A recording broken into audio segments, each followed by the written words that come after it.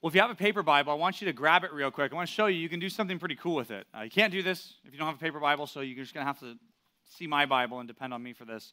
But if you've got a paper Bible, turn to Matthew chapter 1, just like where the Old Testament and the New Testament break up. It's kind of interesting, something that you can do.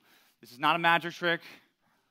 I'm not a magician. I never claimed to be one. This is not an illusion, but I just want to show you this real quick, okay?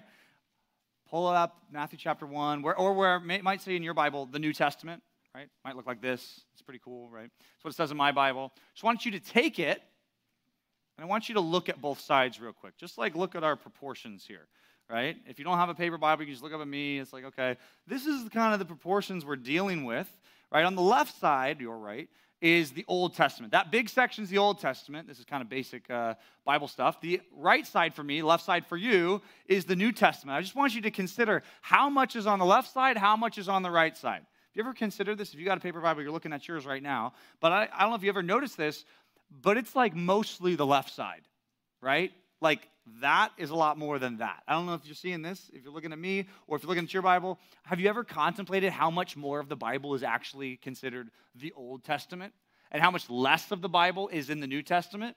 It's interesting because usually when we preach and when we teach and when we think about Christianity, most of our focus tends to be on the right side of the Bible. And that's not entirely wrong because we certainly want to know what Jesus taught. We want to know what the apostles taught. We want to know what it looks like to live the Christian life. But I'm just trying to tell you that if you don't know the left side, or maybe you're a person who kind of discounts the left side. Sometimes you think, well, I got my daily Bible reading. I'm just going to read the New Testament.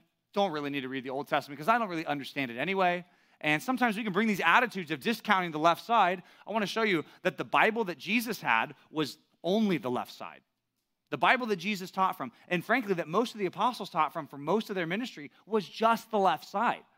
And when Jesus comes along and starts speaking from God, there might be people in the audience who start thinking, okay, does this mean we're supposed to get rid of what God has said in the past in the Old Testament? Does this mean that maybe you're changing everything about the Old Testament, which means I don't have to listen to the Old Testament? Jesus comes along in the Sermon on the Mount and says, no, the left side is just as important as the right side. And in fact, he says that the Old Testament teaching, what God has revealed about himself, will never go away.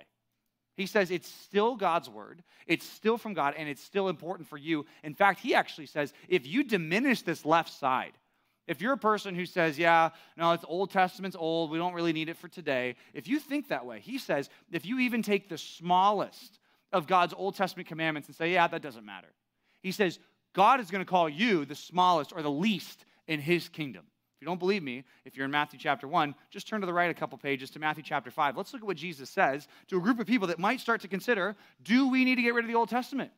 I mean, the Old Testament, by the stats at least, by word count, is 77.42% of your Bible.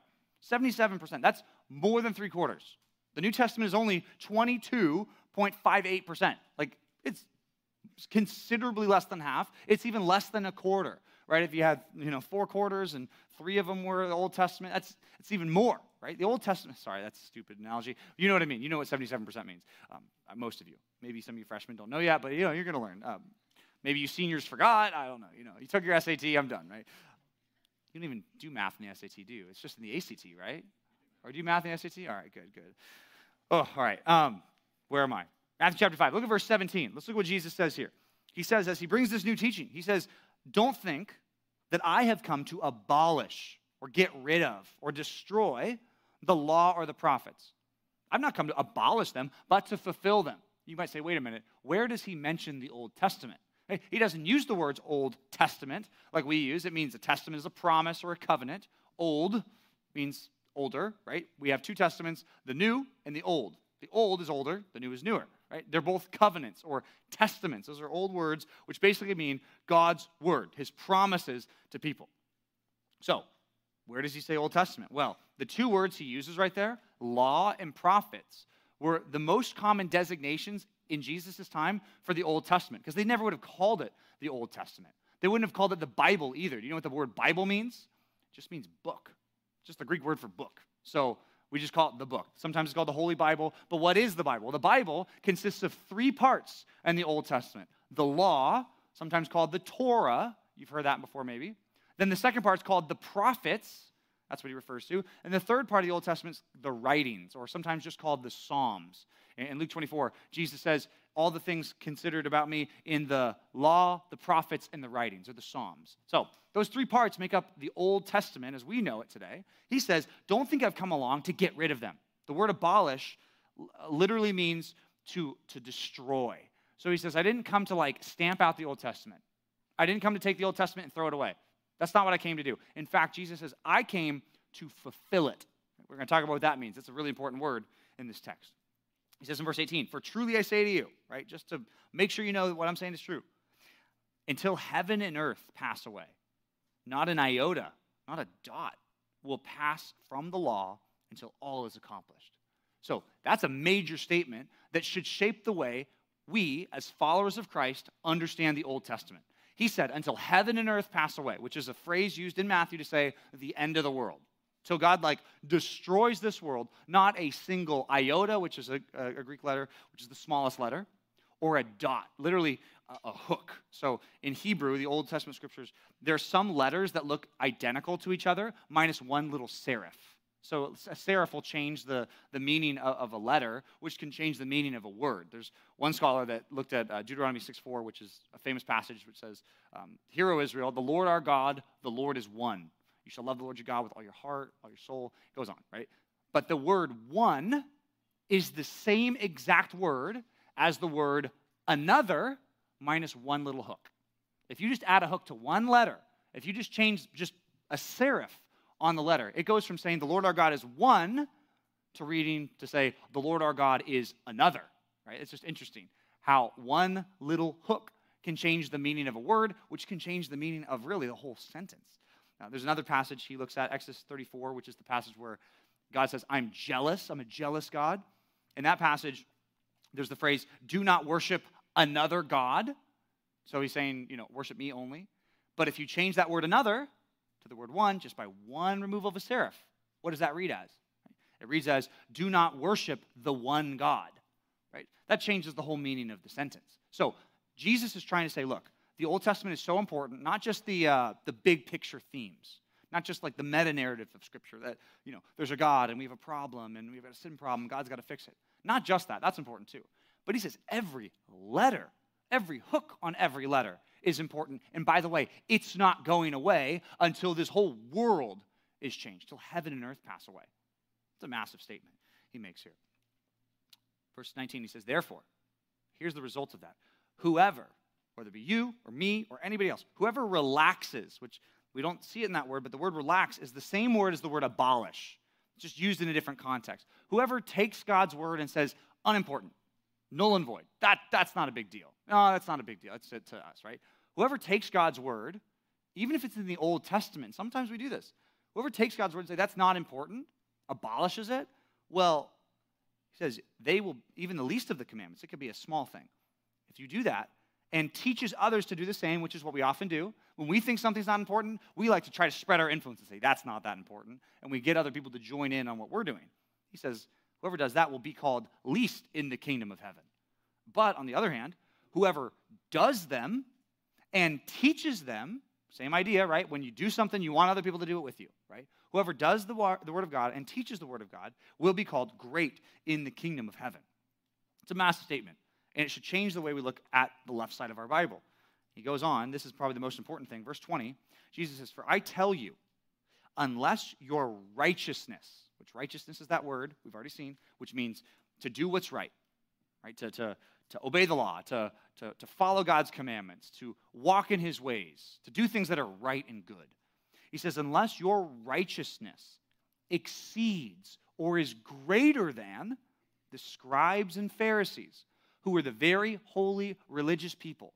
He says, unless your righteousness is greater than theirs and exceeds theirs in some way, you'll never enter the kingdom of heaven. So he's not saying just to be the holiest person in the room, you should have righteousness holier than the scribes and Pharisees. He says you are not even a Christian or saved or a disciple. We use those words interchangeably a lot. You're not even in with God unless you have a righteousness that's greater than the scribes and Pharisees. See how this is a very difficult passage. Some of us immediately no, he must not mean that. Right? Well, I think he does mean that. right? We shouldn't immediately run to say, no, that's not what Jesus said. That's not what he meant. It is what he said, right? So it's going to take some work to understand this, and I want to warn you this morning, we're going to get into some things in the Old Testament. We're going to get into some theological controversies and things that are kind of hard because this passage is so important. If Jesus says, don't throw away your Old Testament, in fact, you need it. In fact, you need to do it. In fact, if you don't do it or teach other people not to do it, you're going to be called the least in God's whole program, in his whole kingdom. And this is important for each and every one of us because we got a Bible. Some of us don't read it. Others of us do read it. But sometimes we discount what God has to say. Basically, we need to agree with Jesus that the Old Testament is important and we need to do it. It's relevant. We want to seek to truly do it from the heart. It's this greater righteousness, such a big concept that I'm going to save it for later in this sermon. I want to get back to it. But the concept of greater righteousness, in my view, the way I read this, is that that's what Jesus is going to talk about in every subsequent sermon. So you're going to see two things in all the rest of these passages. He'll say, you heard it was said of old, don't murder. But I say to you, if you're angry with your brother in your heart, then that's like you've murdered. Right? So he's going to say these things. He's going to quote the Old Testament, and is he going to abolish it? Is he going to say that's not true? No, he's going to say it is true. But I say to you, I just want to show you that greater righteousness with the law doesn't look like just saying, hey, I'm a good person because I haven't murdered anybody. The greater righteousness that Jesus calls his disciples to is, no, don't just be a person who thinks they're good because you haven't murdered. Don't hate your brother in your heart either. That's the greater righteousness that his disciples are going to start to display here. We'll get into that in more depth later in the subsequent sermons. But first, what I want you to see is this important phrase, I didn't come to abolish the law, but to fulfill it. That's so important for us to understand. So I want you to write this down, and we'll explain it in a minute. Point number one, I want you to value the fulfilled yet relevant Old Testament. I want you to value the fulfilled yet relevant Old Testament. I say the word yet because sometimes if we read fulfilled, we think, well, then it's over. It's done. It's not important now. It's not the case. He says, yes, I fulfilled it, but yet you need to keep doing it. That's complicated. What about the ceremonial laws? What about the, don't mix two fabrics? What about the you can't shave a certain part of your face, right? We're going to get into that. He's going to talk about that. Let's talk about what this word fulfill means first. To fulfill literally means to fill up. It's like if you got your hydro flask and it's half full, you dump water in it, and then it's full. Okay? Once it's full, once you've fulfilled that hydro flask, what's in it, the inside, matches what it's made to be. Okay? So what Jesus is trying to describe about himself in concert with the Old Testament is what the Old Testament is about, what it prescribes in the law, what it points forward to in the New Testament, in the prophets. All of that is fulfilled in me. Right? It's not fulfilled in you. It's not fulfilled in me. It's fulfilled in Jesus. Okay? So what does that mean? Well, this word fulfill, used 16 times in the Gospel of Matthew, so it's one of Matthew's favorite words. Almost every time, other than this one and one other time, it's always in concert with this was done to fulfill what the prophet spoke. Right? That's listed 14 of the 16 times. Okay? So basically, Matthew says, Jesus did this thing. Oh, and why did he do that thing? Well, because it fulfilled what was written in the Old Testament. So we see that one of the famous ones we already saw in Matthew 4 was Jesus came to Galilee. And this was to fulfill what was spoken by the prophet Isaiah, that a light will come to the land of Zebulun and Naphtali, that the people who walked in darkness have seen a great light. That kind of Christmas passage sometimes we study. That was written in 700 AD, or 700 BC, fulfilled in what Jesus did. So Matthew says what Jesus did in his life fulfilled what was written about 700 years ago. So what was written is now fulfilled in Jesus. That's the main usage of the word fulfill. It was prophecy was fulfilled. He uses it in chapter 1 and 2 where he talks about how in the Old Testament book of Micah, it's promised that the scepter, the ruler will come from a little town called Bethlehem. And Matthew says he was born in Bethlehem to fulfill what was spoken by the prophet. Okay? That's usually what the word fulfill means. The other passage is Matthew 3:15, where it's used outside of the Old Testament context. Here's what it says. Jesus is talking about getting baptized, and he says, it's good for us to get baptized. It's good for me to get baptized by you, John the Baptist. It was fitting in order for us to fulfill all righteousness. That's helpful for us because that gives a clue outside of just fulfilling an Old Testament scripture. What he's saying is, I'm going to get baptized. Why? Because it's the right thing to do, And one of my missions here on earth is to do everything that is right. To like, if there's a righteous standard, to fulfill that standard, right? If the Hydro Flask is 40 ounces, to put 40 ounces of righteousness in that, because I don't want anything to be left over. I want to fulfill everything that the Old Testament says. So when Jesus says, I didn't come to get rid of it, I came to fulfill it, means a lot of things. The first big thing is that Jesus is what the Old Testament points forward to. It's what it's all about. And pertaining to the law, in particular, all the rules, Jesus fulfilled all the laws. Like, if we were told, don't steal and don't covet what your neighbor has, right? Those are negative laws. Well, Jesus fulfilled those. He didn't covet. He didn't murder, but he also didn't hate his brother in his heart. So he fulfills what the law says, not just the negatives, right? We mostly think of laws like, speeding tickets and, how much do I have to steal before it becomes a felony, right? That's usually the way we think of laws. Don't think about that for too long. But that's usually how we think of laws. They're like limits to tell us no. Well, that's only half of what the laws are, because the other half are, this is what you should aspire to. God's law is something that we should fulfill in the sense that we should aim. Here's what else is in his law, that you would love your neighbor as yourself. Right? Is that in our criminal laws? No, it's not in our criminal laws, because our criminal laws are mostly negative laws, right? Like, don't cross this line.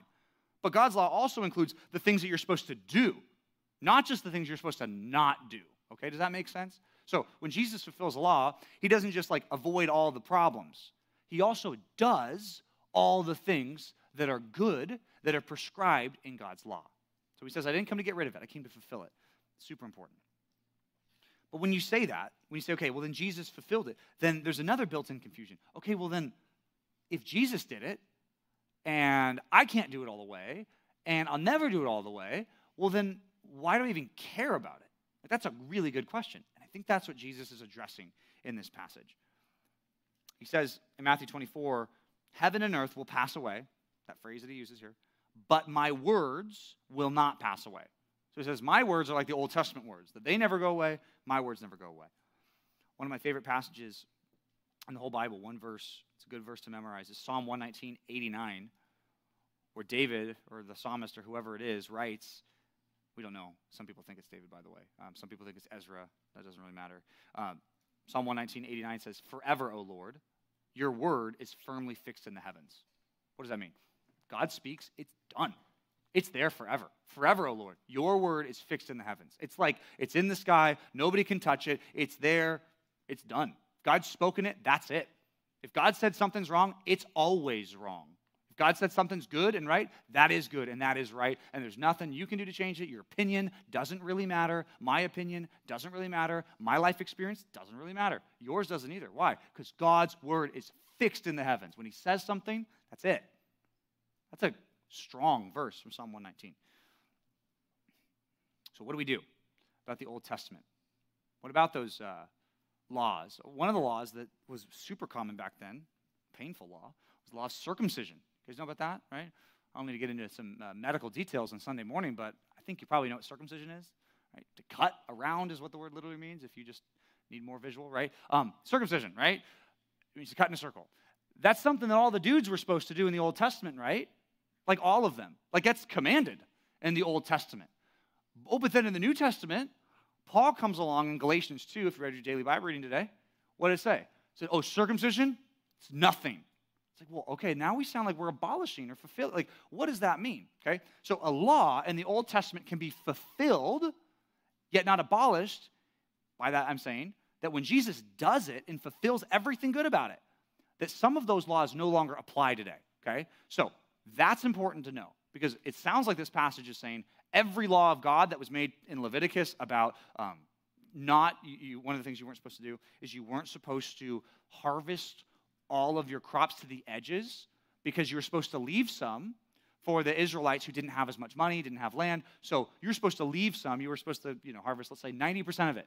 But leave like 10% of it left over so that if people are traveling, they can kind of, pick some apples off your tree, so to speak. They can get some stuff from your farm because, they're traveling and they don't have any food. That's one of the laws that's in the Old Testament. Now, here's what's important. You need to understand that in God's law, you have to remember what was the purpose that God gave his law for. If you know your Bible, you know that the law is at the beginning.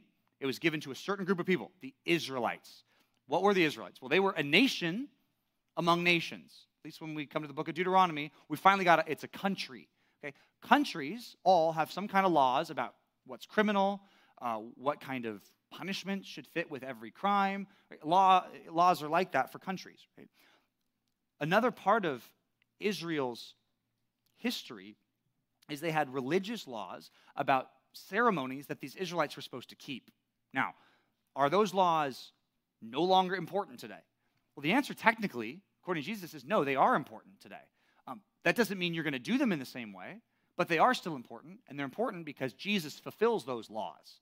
Like all the laws of God, when he speaks, that's a law. There's no changing it, right? Just because culture changes. But some of those laws Jesus fulfills and says we no longer have to do. Like one of those is circumcision, right? Kind of weird, but like here's the whole point.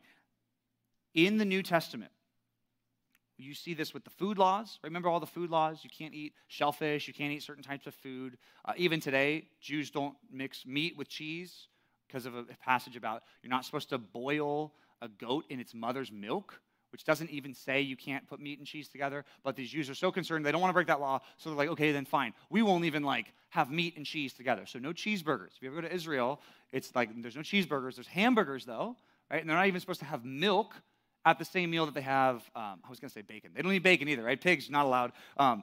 So there's all these rules, right? Even if you had sausage allowed, is that beef? I get pork. No, that's pork.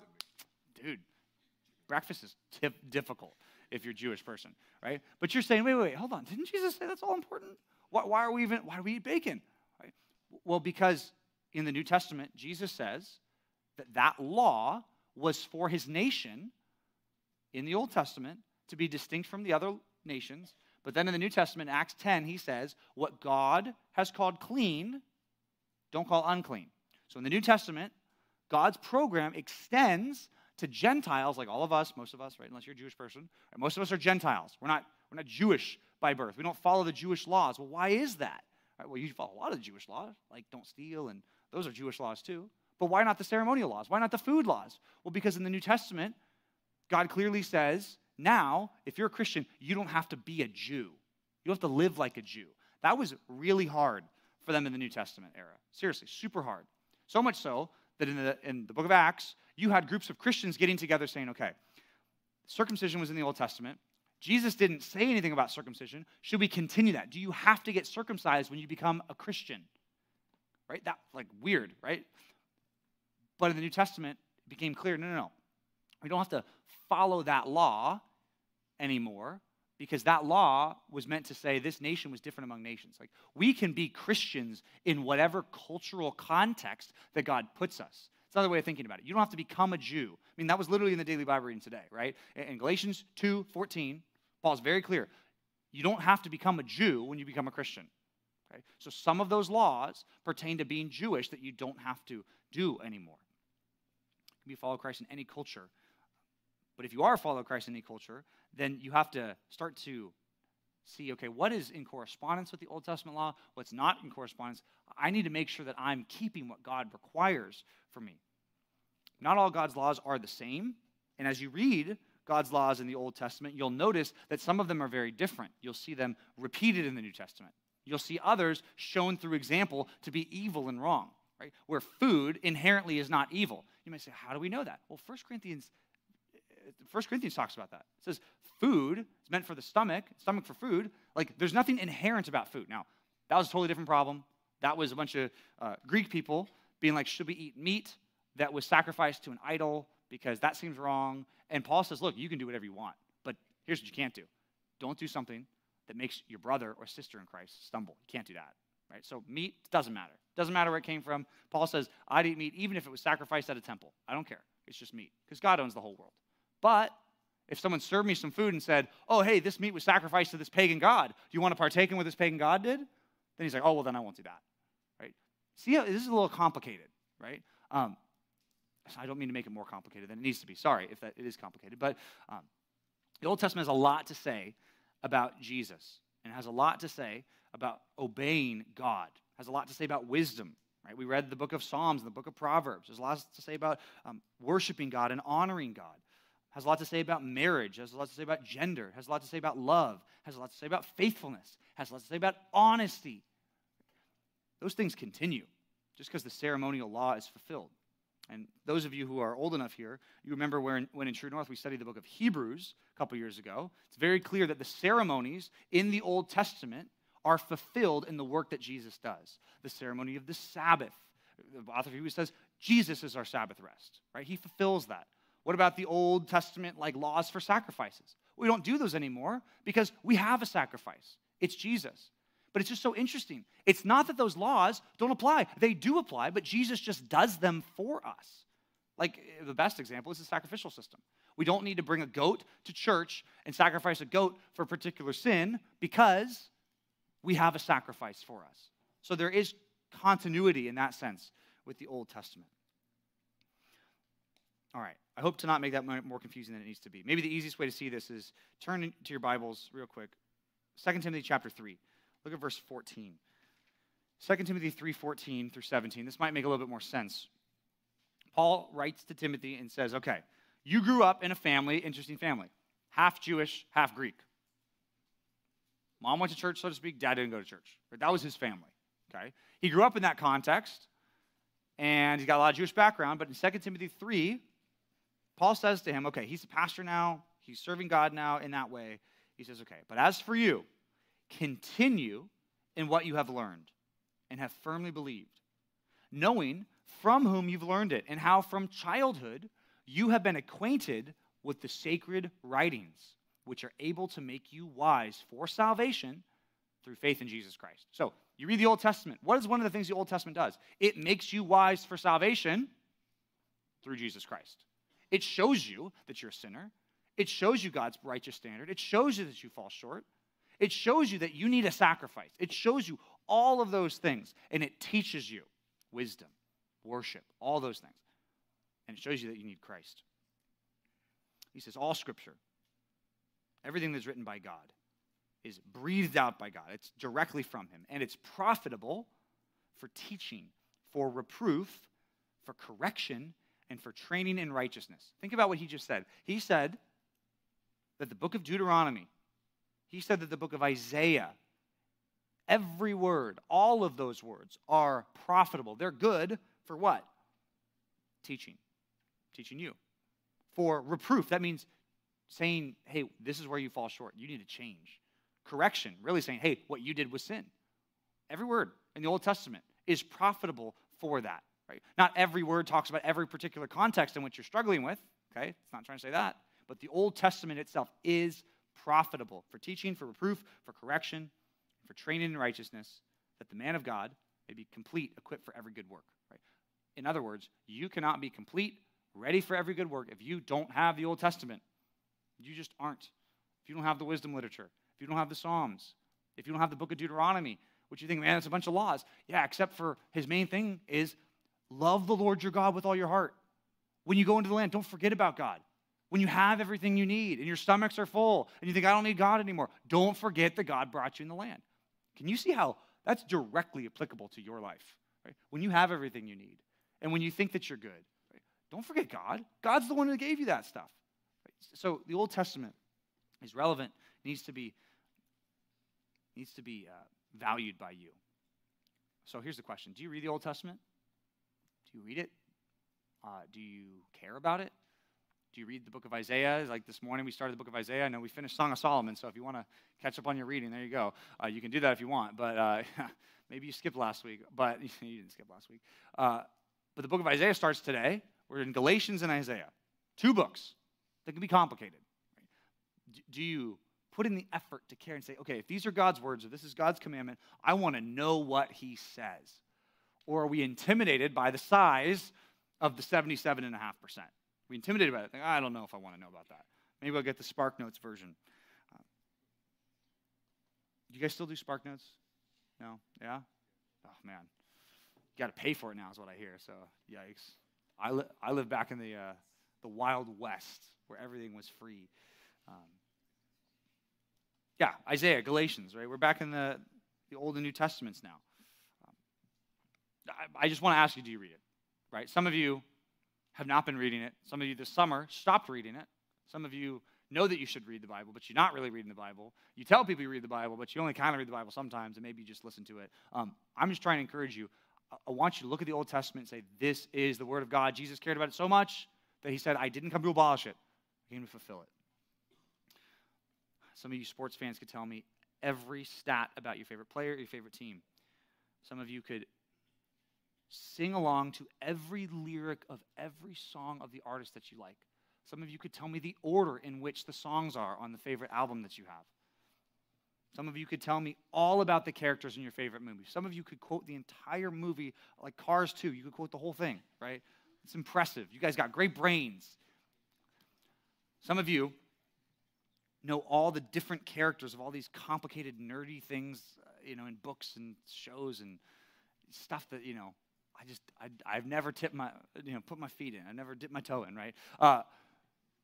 Some of you know all this stuff. Some of you know characters in books, and it's like you know what that character would say in a certain situation. Sometimes, even in your imagination, you take that into the real world and say, what would that character do, right?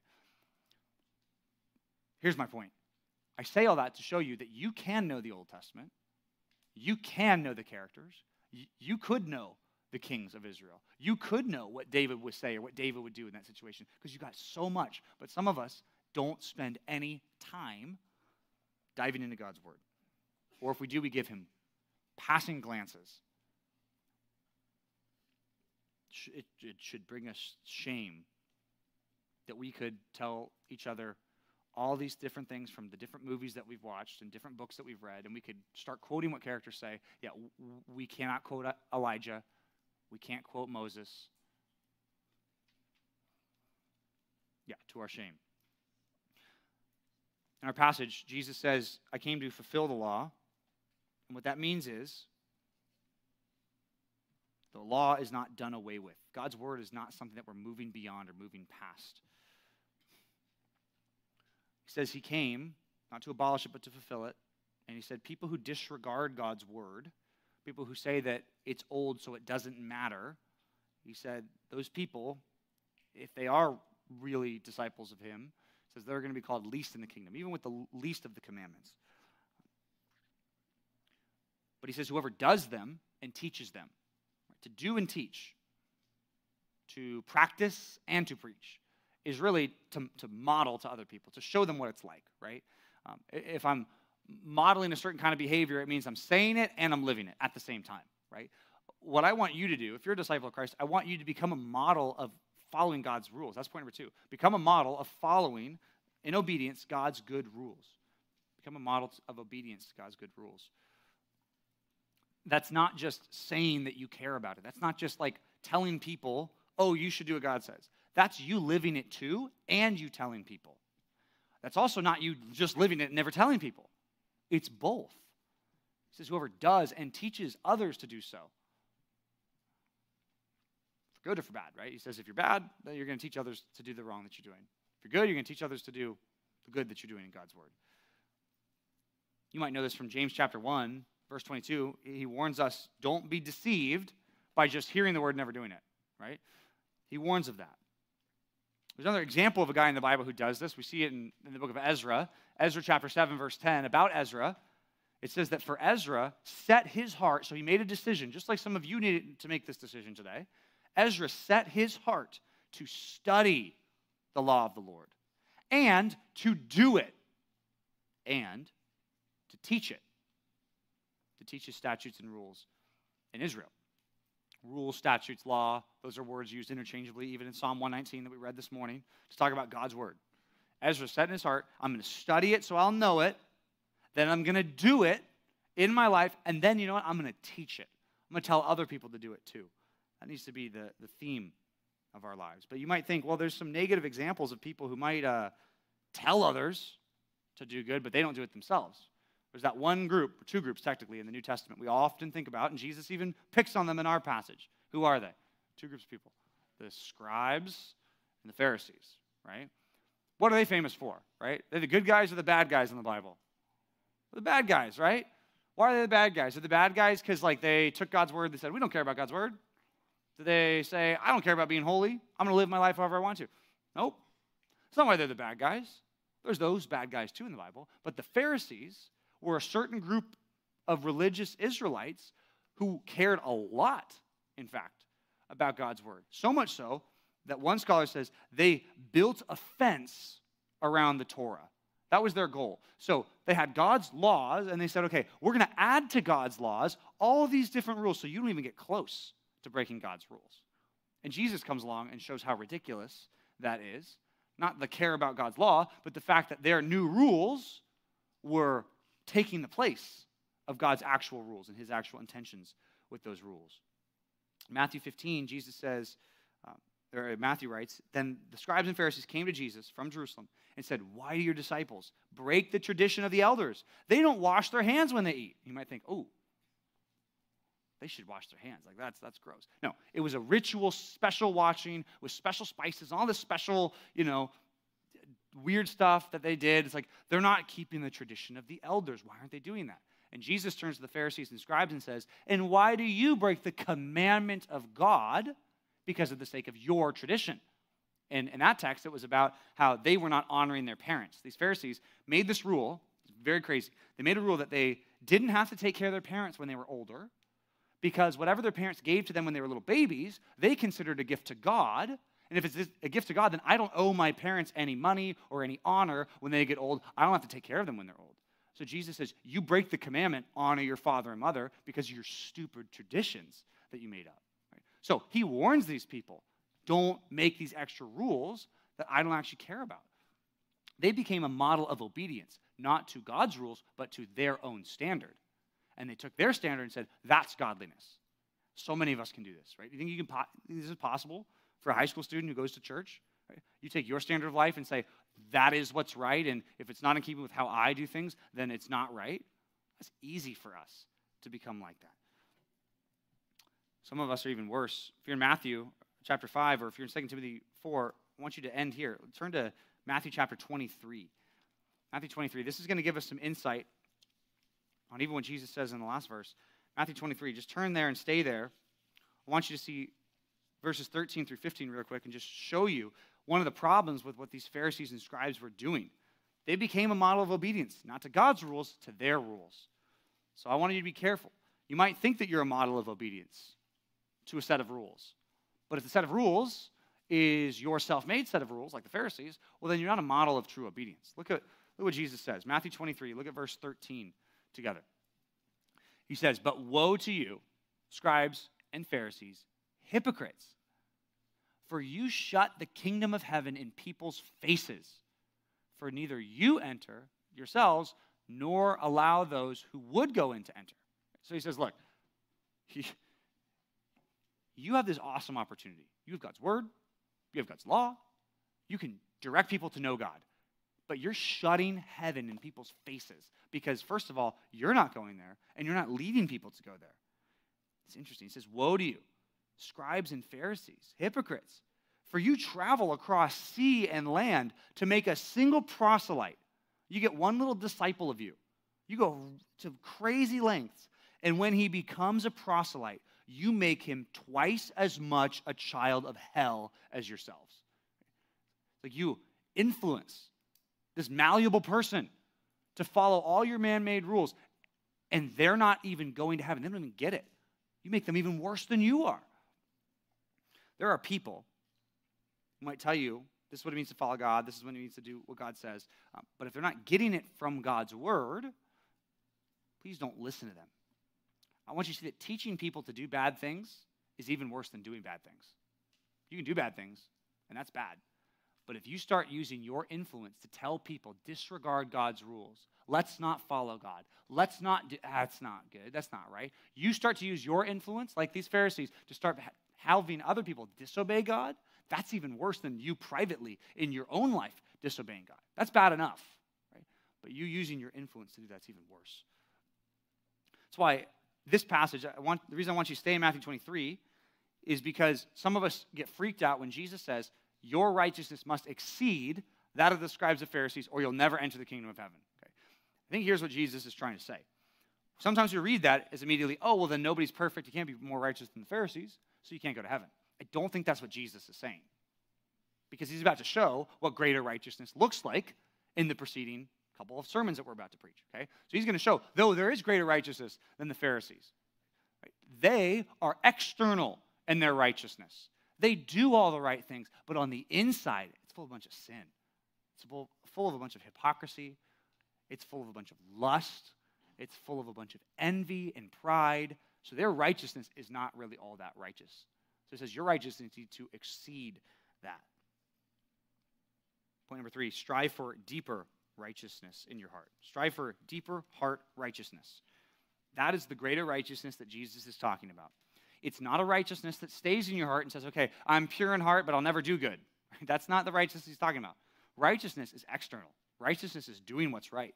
But I'm trying to say, Jesus connects it to your heart. He says some people are righteous on the outside, but they're not righteous on the inside.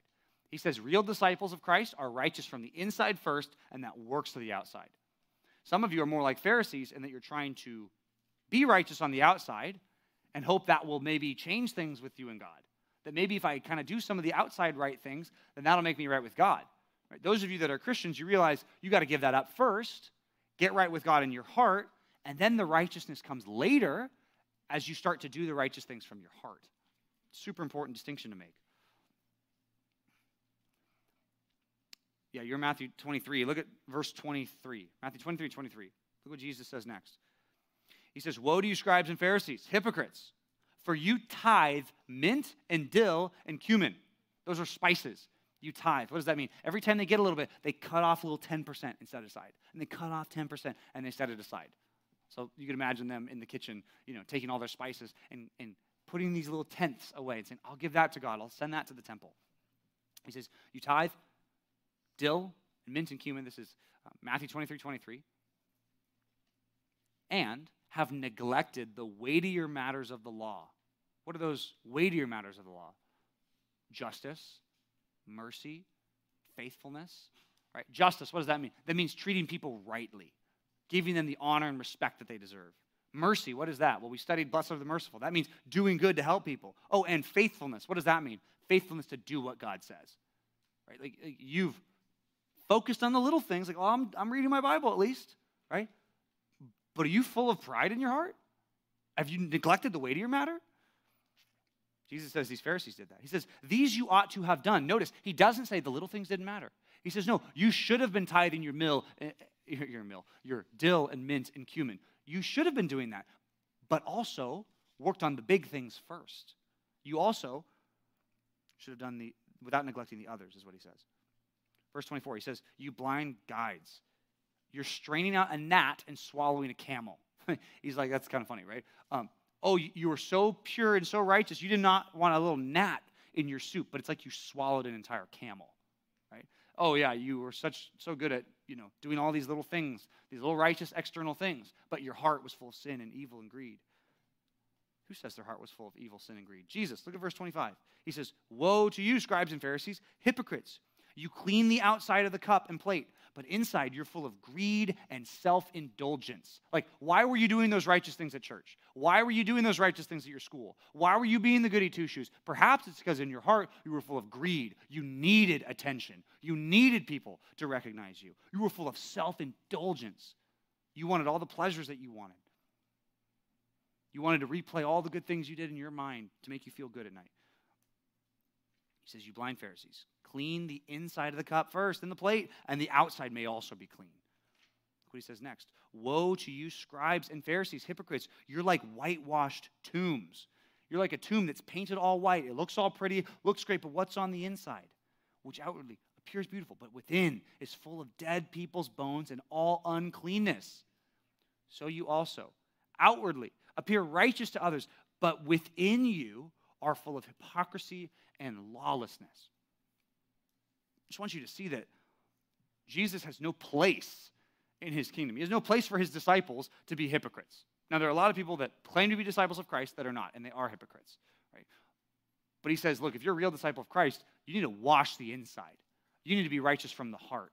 That's what you need to work on. If someone asks you, hey, how do you want to spiritually grow this year? If you're like, I just want to read my Bible, I want to do this external thing, that external thing. Okay, well, maybe the thing we should be focusing on first is, I need to be more humble. Yeah, I need to love God more. I need to work on the heart first. And again, you need to read the Bible. I don't mean to talk out two sides of my mouth, okay? But in doing that, you need to be focusing on, okay, my heart needs to be right. I need to be doing the right things for the right reasons.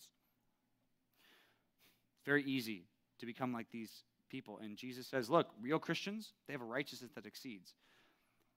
The author of Hebrews put it like this, Hebrews 12:14. He says that there's a holiness without which no one will see the Lord. There's a holiness without which no one will see the Lord. I don't think we're talking about imputed righteousness, for those of you who are theologians. That's not what Jesus is talking about. He's not talking about imputed righteousness. He's talking about genuine, organic righteousness that comes from you. What is he trying to say? That a real Christian, a real disciple, will from the inside start to look more righteous. They'll start to appear even on the outside more righteous. He says, if there's no growth in holiness, why do you think you're going to enter the kingdom of heaven? Jesus said at the end of the sermon, he says, many will come to me on the last day and say, Lord, Lord, didn't we do all these good things for you? And he says, depart from me, I never knew you, you workers of lawlessness. It's the same phrase he uses about the Pharisees. They're workers of lawlessness. Why? Because their heart was not right before God. That's what's most important for us right now. I can prove it to you this way. You want, when you get older, or maybe even now, if you're like, okay, I want a husband, I want a wife, I want a boyfriend, I want a girlfriend, right? My guess is you want them to like you more than everybody else, right? Right? You want them to want to be with you more than want to be with all their friends, right? You want them to be devoted to you more than you want them to be devoted to their ex-girlfriend, right? I mean, pretty much, right? You want that. Okay. We want that because that's what's right. When the inside and the outside match. Not that we're just a boyfriend and girlfriend showing the world that we're boyfriend and girlfriend, but we actually like each other. Right? Or even worse, when you get married, you don't want to just be a husband and wife in name only. You want to actually love each other, right? Or you just like, no, it'd be so cool to have a husband who just does not love me. That just sounds like so much fun. Or I want a wife who like doesn't listen to me. And I want a wife that just like likes everybody else more than me, right? Like none of you say that. Because you're like, no, I want like a person to love me and I want to love them. Like there's that normal good desire, right? Here's what I'm trying to say. So in our Christianity, sometimes we're like, oh, it's good if I'm with God in name only. It's good if I follow God just like in the ceremonies. It's good if I wear the wedding ring of Christianity. It's good if I get baptized. It's good if I do all these external things, right? But the inward, devotional, heartfelt life that you have with God is empty. None of us want that for a husband. None of us want that for a wife. God doesn't want that either. God says in Exodus 34, that passage we quoted at the beginning, he says, I'm a jealous God. I want your heart. I don't just want you to do external things. I want you to do these right things, but from a good motive. I want you to love him. I want you to love God first. A lot there, a lot that we're going to unpack. This is really just kind of the beginning. We're going to talk about in the next 6 weeks how Jesus takes God's law and says, okay, I want you to understand what God really meant by that. I want you to understand what greater righteousness looks like when it comes to anger, when it comes to lust. He's going to talk about marriage. He's going to talk about making promises. He's going to talk about loving your neighbor. He's going to talk about retaliating and fighting against other people. He's going to say, I want you to display this greater righteousness. So we're going to get into that more, but let me pray real quick that God would help us digest this and understand this today. God, we're thankful that your word is clear. We're thankful that your word is fixed in the heavens. We know that when you say what's good and right for us, that it is good and right for us. Even when you talk about the most intimate details of our personal lives, we know that you are always right. We pray that this morning, as we kind of think this through and digest this for the first time, pray that you would help us do what your Bible says and care more about your Bible, at least just to start there. Pray that some of us would just start by getting back into the daily Bible reading today with a kind of hunger that Ezra had to study your word and to teach it and to do it and all that. Pray you'd help us with this. We know that we need it. We know that as your disciples, we're very easily persuaded to get excited about everything that the world tells us to get excited about. Pray that you would protect us even in our hearts and that our desire would be for you this week, that we'd want to be like you, that we'd want to know you, and that you would grow us in our Christ-like virtue as we have greater righteousness. Please help us with that. In Jesus' name we pray. Amen.